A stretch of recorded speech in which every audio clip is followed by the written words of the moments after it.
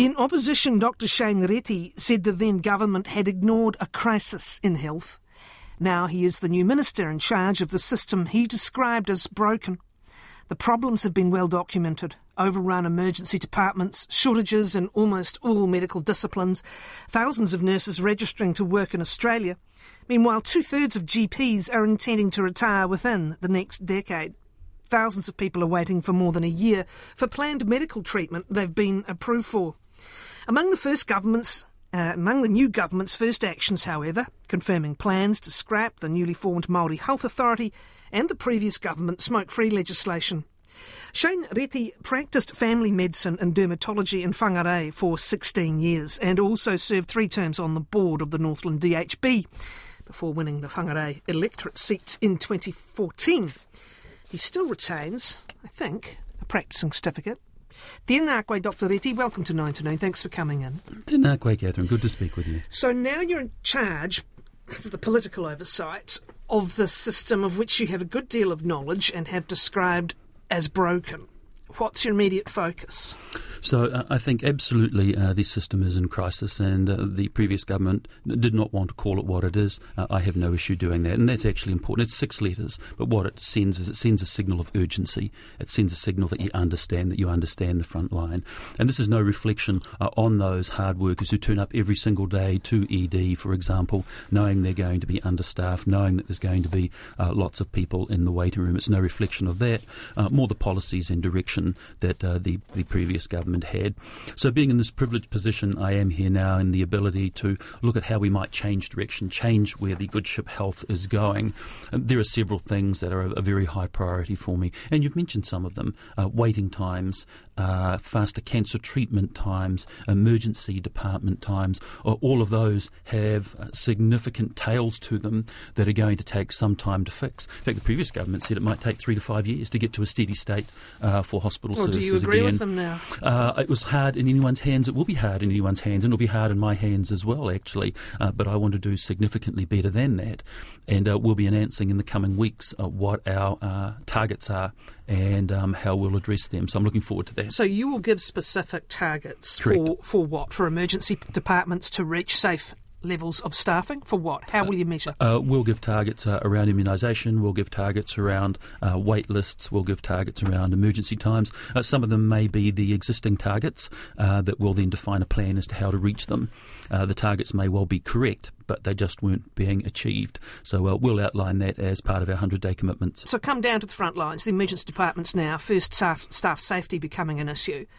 And this is perhaps linked to the fact that people who have got nowhere else to go turn up at ED.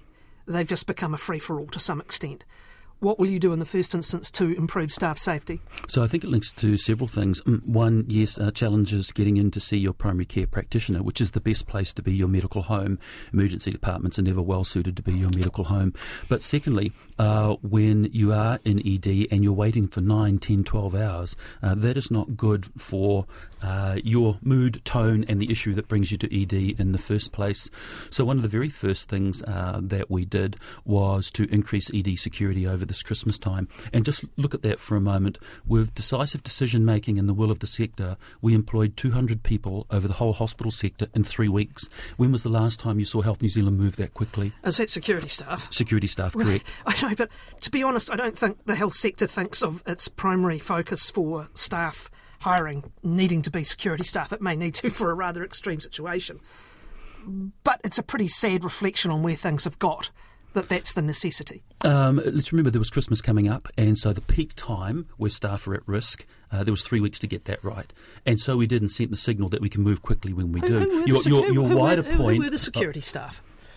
Who were they? Yeah. Were they private security firms? Generally, yes. What they were those who were already providing security, and we expanded the remit that they had and the requirements that we had so that they could do more quickly. What will it take to get those waiting times down from 9 to 10 hours? So many of the pathways to pain, if you like, in health actually point back to health workforce, which I think is the point that you're making. And that's health workforce across the whole board, in primary care and secondary care. That's the underlying need we have. We can build new facilities, we can do other things. If we don't have staff to work in those facilities, what does it matter? So health workforce is the underlying number one priority. And what do you do about it? And do about it in a timely fashion. We've had health workforce task forces going back about 20 years. The issue is well documented. The number of shortages is well documented. The fact there's not a dermatologist at Wellington Hospital at the moment, it's a wonder they're not on the phone to you. See what you're doing after this. The cardiologists in Waikato at the moment are facing a very strict summary of the state of their services. How do you improve the state of the workforce in a timely manner? So there are generally three things to health workforce, or three buckets, if you like. There's the overseas bucket, that immigration component, if you like. Are we welcoming? Are we receptive? Do we compete well internationally? My angst there is that's a nice thing to say, or we'll reach the immigration bucket. My concern is we may be too late to that piece.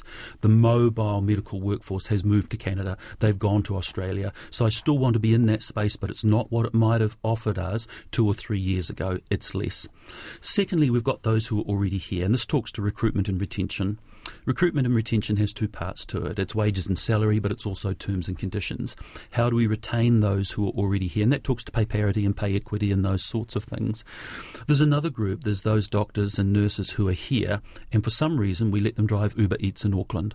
Why would we do that? Why can we not find them what's called the apprenticeship years, the PGY1, PGY? They've passed NZREX, they've met their medical council requirement, and yet we can't find them those 2 training years in a hospital to bring them into the workforce. We let them drive Uber Eats in Auckland. Why would we do that? Let's look at the 2 points then. If you're saying immigration is gone, let's look at the retention. You're right, there's been some move on pay, both for nurses' base pay and also senior doctors, I think, settled just before Christmas. But nurses can still earn thousands of dollars more once overtime and penal rates such as holiday pay are included in Australia. Over 7,000 nurses registered last year to work in Australia.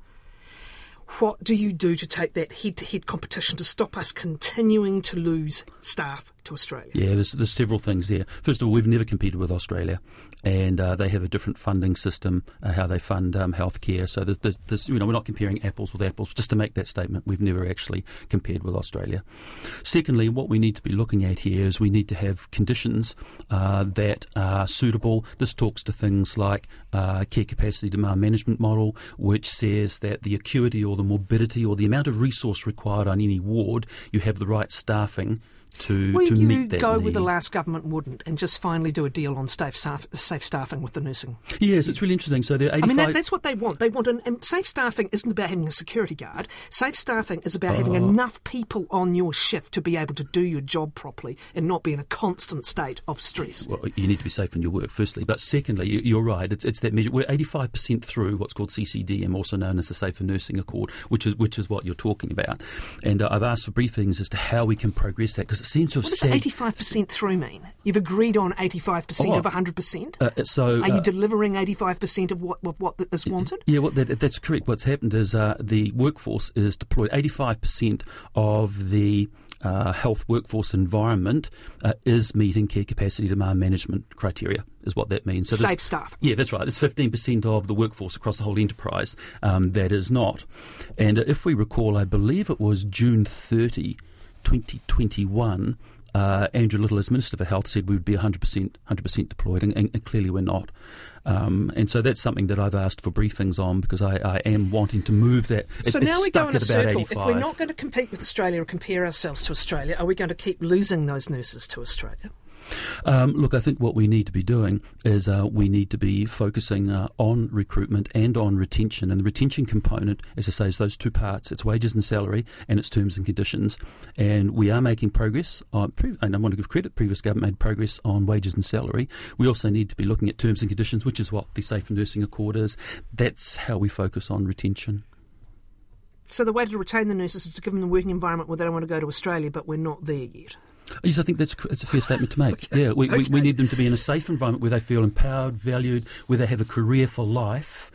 These are the things that nurses say they want to be in a safe environment. What about the other professions? The physios, for example, can earn $30,000 more at graduate level in Australia. But let's look at something like the psychiatrists and even the clinical psychologists, who are vital in various parts of our overall public system, actually.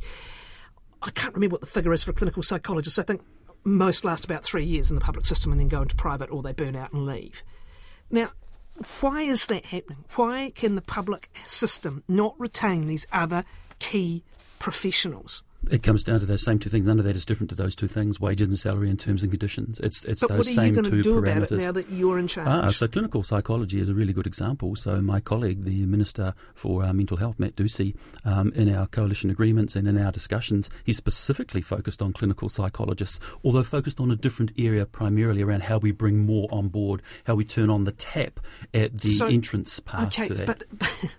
But what's the point in spending, 6, 7, 8, 9 years, depending on which part of the profession you're in, training them, and then losing them to the private sector inside 3 years? So you have to work across the whole spectrum. You have to turn on the input, the start place, and then you have to focus on retaining them. What is it that would retain them? Will you and your colleague commit to whatever pay and conditions, and I suspect, again, the conditions, i.e. not be chronically overworked to the point where you feel like you can't do your job properly, will be the bigger factor. Will you commit to addressing those, and if so, how? So I think that pathway is already in place towards looking at pay equity and pay parity, and towards what conditions of work are. I don't think there's anything new here. What you're telling me is quite a bit of what the previous government might have done not quickly enough is actually what you're relying on to deal with some of these issues. Look, we're wanting to do better, and I think you're partly right, because those 2 points, talking about wages and salary and terms and conditions, they're the same. They're immutable in anyone's hands.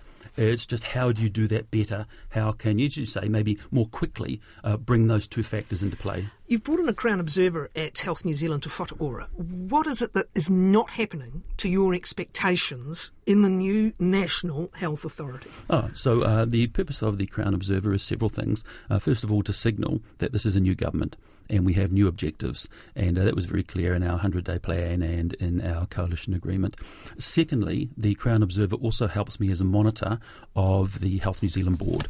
I am the penultimate monitor of that board and the delivery of government's expectations, but our Crown Observer is also able to help me in that role. Do you intend to retain the board you inherited at Te Whatu Ora from the previous government? Yes, I do. I've expressed my confidence in the board, and we'll continue to monitor that as we make our way along to see how well they can help us achieve our objectives. Is there a value in having an executive chair, i.e., as a new system is being introduced, do you want the board essentially to sit on the executive and be part of executive decision? So we're very clear in New Zealand that the model of governance we work with is a clear split between governance and operations, and I think it's best to keep that. $100 million they spent on consultants last year. That was actually down from the year before. And yes, there is a restructuring happening. The question is, do those consultants know how to restructure a health system? And has it been set up in a way that can function? Yeah, that's a really good question. I litigated this in opposition. Actually, the transition unit through DPMC was the prime body for offering advice and reforming the health system. And in my view, it has not been value for money, and they have not given us a structure that has any ability to deliver the objectives, which is why I'm changing it. So who's going to do that and how? I already expressed to the board that I expect the number of contractors and consultants to continue to decrease, that I expect more frontline staff, less back office staff and less consultants and contractors. Furthermore, when we do, and let's be clear, we actually do need some consultants and contractors where we don't have expertise or when we need arm's length advice. That's when we do need them. But when they come in, they need to leave something behind. Like, we can't bring them back the next month for exactly the same piece of work. Say it's IT, and they left no residual knowledge in the system. That's not good, because I am adamant we will lift public sector capacity. And to do parts of that, we're going to need some of that external expertise, then leave some of it in the sector so we're better when you leave. Has too much experience been lost from the former DHB leadership? Oh, it's really interesting. My sense to that would probably be yes, actually. There was a lot of organisational knowledge in those CEs, in the coups, which is your real operational level, and they have gone either offshore or into retirement or into private sector. They've come back as consultants, some of them. And some of them have come back as consultants. So I do worry about that loss. How do you bring back that capacity? We are talking about the staffing shortages, in the systemic shortages in the clinical side of things. How do you get it back in the leadership and the actual decision-making in hospitals? And you seem to be hinting that you want more clinician role in decisions. Absolutely. So how do you make that happen structurally? Are you going to have to unrestructure some of the restructuring? First of all, it's a policy decision I express to the board and through them through to management that I expect clinical leadership. I expect to see that represented in senior positions. I expect to see senior positions move from interim to full-time. I expect the health system to be led by clinicians and managed by management, not the other way around. And so a large part of that I can direct as a policy directive from me to the board that is my expectation. I do believe in clinical leadership. Our guest is Dr. Shane Reti. He is the new Minister of Health. You're listening to 9 to Noon with Catherine Ryan on RNZ National. It's 22 minutes past 9. The first moves by the new government have largely been about undoing things. How do you personally justify the scrapping of the previous government's smoke-free legislation? This was a collective decision from the coalition government, and I have complete confidence that Minister Costello will be able to lead that forward. So Minister Costello, who's the associate who holds the delegation Correct. Here, given this 5,000 deaths a year attributed to smoking, given this legislation was assessed to save perhaps 8,000 lives, given the costs of that on the health system before those deaths, I'm going to put it to you that you need an opinion on this. When you said it was a collective decision, you have to abide by that as a member of a collective cabinet. Does that mean that personally we could infer you might have had a different view? Were you not bound by that collective responsibility? We're all here to deliver the objectives of the collective coalition government. Okay. And I note the points that you're making. What I'd also note is that I think it was 2 weeks before Christmas, the health survey brought out the latest smoking figures with the second biggest drop in smoking ever before this legislation was even enabled. I think it's really important. There's been some confusion like we're going to undo the Smoke-Free Amendments Act. No, you're not. Let's be clear. But some of the public have, and those who email me do. I understand. It was quite full-on legislation. It was going to radically restrict the number of outlets that could sell back to 600, and that was a real issue for the dairies. I understand that. It was going to reduce the amount of nicotine in cigarettes, which I think you may still have a view on. We'll come back to that. And it was also going to mean that anyone born 2009, legally you could not sell cigarettes to them. It was also projected to have a radical impact on that residual smoking rate.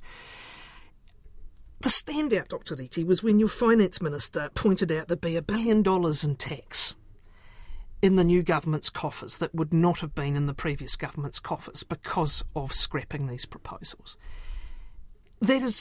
It's very hard not to focus the mind on that. How many lives for that $1 billion in tax? That is a byproduct of the policy, not the reason for the policy. At the end of the day, we're completely committed to continuing to reduce smoking rates in New Zealand. It's stark, though, isn't it? When you see that many cigarettes being sold to raise that much tax, you really do need to translate that to how many human lives. Which can be translated by the reduction from 8.6 to 6.8% in adult smoking rates in the last health survey, before this legislation was even going to land. Smoking still impacts Māori and Pasifika much, much more. Their smoking rates are still higher. We know their health metrics just across just about every metric is worse than for other New Zealanders. You're now going to have a treaty, or you have an urgent treaty claim over this move, and I know you're going to say you can't comment for that reason. But surely, when so much of Māoridom and Māori health and Pasifika health leadership stands up and says this is wrong, surely you have to accept what they are telling you. Oh, certainly we're listening. We're never not going to listen. But Minister Costello will lead out what our approach will be, and I won't preempt what her decision-making is going to be, but she will lead out what our approach to smoke-free will be. So there will be some initiatives, be it based on vaping access, another whole can of worms I think we'll park for today, and based on the possibility of requiring reduction in the amount of nicotine in cigarettes. Is that alive in your discussions? I can't preempt what Minister Costello is going to lead out. She will have that decision-making, but she will present that to Cabinet, and then it will be brought into public domain. The abolishing of the Māori Health Authority, advocates pointing out this was an initiative 20 years in the making. Do you personally, again we know you're bound by collective Cabinet responsibility, but do you personally approve of the abolition of it? Yes. Yes, they do. Tell me what's good about decision-making for $500 million of Māori health provider money being held in Wellington instead of out in the regions. Yeah, but we do that. We do that with the Te Whatu Ora, the new health agency now. We centralise now. You haven't undone that degree of centralisation. Just give me time. Will you? Just give me time. Will you bring back district health boards in time? I won't bring back district health boards in the form that they were, but I am committed to delivering health care as close to the home and as close to the hapu as possible. The Māori Health Authority did not, would not and could not do that. Furthermore, don't just take my view for it. Look at the independent report that came out in July last year that the Minister said she initially would not release because it was not in the public interest, eventually forced to before December, which was a scathing independent review of the Māori Health Authority. So it's not just my eyes looking and saying that it wasn't working as it was intended. The independent report said the same. It's only just been set up, though, and so no, too not has true.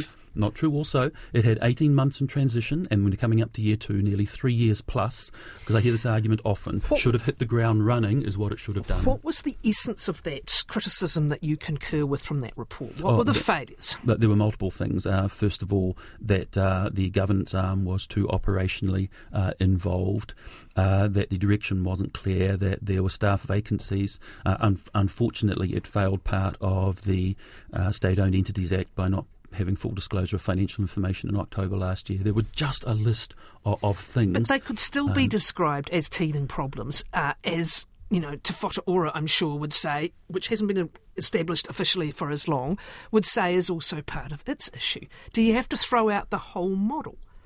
I think there are parts of the model that may have some validity, and we're working through that at the moment. But the concept of all the decision-making, the funding being held in Wellington, that Wellington will project out to the North Hokianga, if you like, and tell Pangaru what's good for them, I don't think so. So tell me about this idea that over time local decision-making will return to the health system. I think it was Heather Simpson's report, which initially informed the government's reforms, that did talk about keeping a number of district health boards.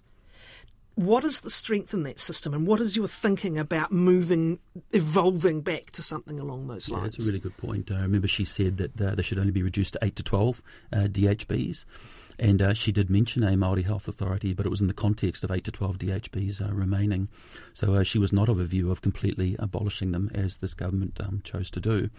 I'm enthusiastic to have care back in the regions, back where there's local decision-making, where there can still be quality monitoring through the system. But that mantra of care as close to the home and as close to the hapu as we possibly can is a good thing. The argument about going to a more national model, apart from the IT stuff, which was just I'm trying to think of a non-sweary word. It is ridiculous that the various parts of the health system cannot talk to each other in a timely manner. There are some things that need to be owned centrally, like terminology. You should have one code for heart failure, for example. So that's IT.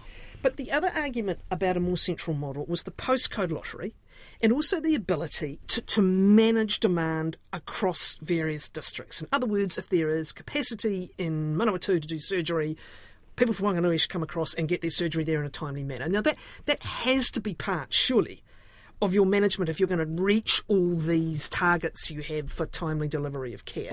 How can you achieve that with district health boards inevitably focused on their priorities and their patch? Yeah, so the ability to have regional first of all, sensitivity, so bringing the regional needs out of the region, and then within national frameworks, targets and guidelines, the ability to then to deliver care into those needs, that's what you're looking for. And I completely agree. There are some parts of centralisation, as I said, like terminologies, like some of the overall view of some of the services, for example, where you might have radiotherapy machines. Do you really want them all clustered in one region? Which regions are missing out? That needs a national view. And so there are some parts that need to be owned by the centre, absolutely.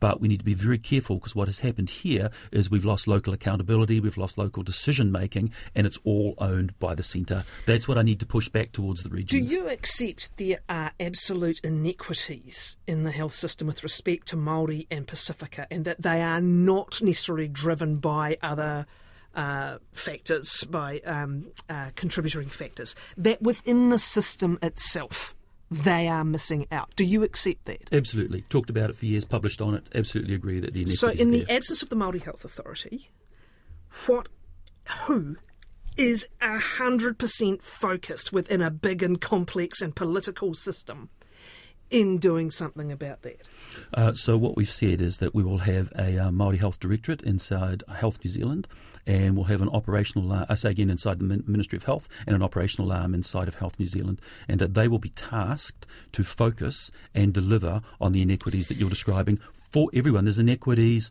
of access, there's inequities of geography, there's inequities of gender. They'll be tasked with focusing on those inequities. We began talking about emergency departments, and your observation was the place to start was a GP or a primary care or a hapu health service, not the emergency department. Two-thirds. Two-thirds of our GPs are intending to retire within the next 10 years. I think it's coming down to 8 years. That's not even long enough for last year's healthy intake of med students who indicated they want to go into GP to be ready, to be specialists. 1 year's intake. What the hell are we going to do about that? Yeah, primary care is a real problem. What are we going to do about it? It's a real problem. So, again, it's across the spectrum. I'm encouraged by the 50 new places that start probably next week, I guess, in the medical schools, 30 in Auckland, 20 in Otago. So turning on that domestic pipeline so we grow our own homegrown, culturally competent doctors and nurses, that's really important. 8 years, 3/4 gone. It's a long tail coming through. And it also comes back on one level to what we were talking about, retention. Once we get them through, once we graduate them, what are wages necessarily, what are terms and conditions? And what I'd put to you is there is the highest number of general practice registrars this year than in decades. So let's look at this a different way. They have for years, primary care, been arguing that they are by any measure underfunded. I think I had a figure of up to 25%. I think there's still an argument with Te Whatu Ora over that and accepting those figures. They're in the situation where hospital nurses are being paid more than their nurses, so they're struggling to retain that workforce as well. Their capitation funding seems to come from the dark ages when we're now doing so much consulting online. How do they recoup the money that they're not getting from face-to-face? What is your view on perhaps making that a profession and a business which, under the structure it is, that is sustainable for some of these intending to retire? Yeah, don't disagree. And in fact, the seminal piece of work that even general practice wants us to adopt is the SAPER report, which came out in June last year, buried until December when it first came into public domain. And what it says is several things. It talks about new money and existing money. Existing money, it says the capitation formula does not well align with where the work is done. So if you're the healthiest person in New Zealand, you'll receive, if you've got the same demographic, exactly the same capitation funding as the most sick person for the same age and gender and so on and so forth. That doesn't make sense. You're going to do a lot more work, clearly, for the person who is more ill. But capitation doesn't reflect that. So what SAPER said, look, there are some variables that we should add to the capitation formula, like community services card, for example, that better represent where that existing funding should be spent. I agree. Have people working on that. Secondly, new money as well. I think primary care does need new money. I think it has been underfunded. So I think it's a combination of two things. How we redistribute so that where the work is done is where the funding goes. That's a capitation formula.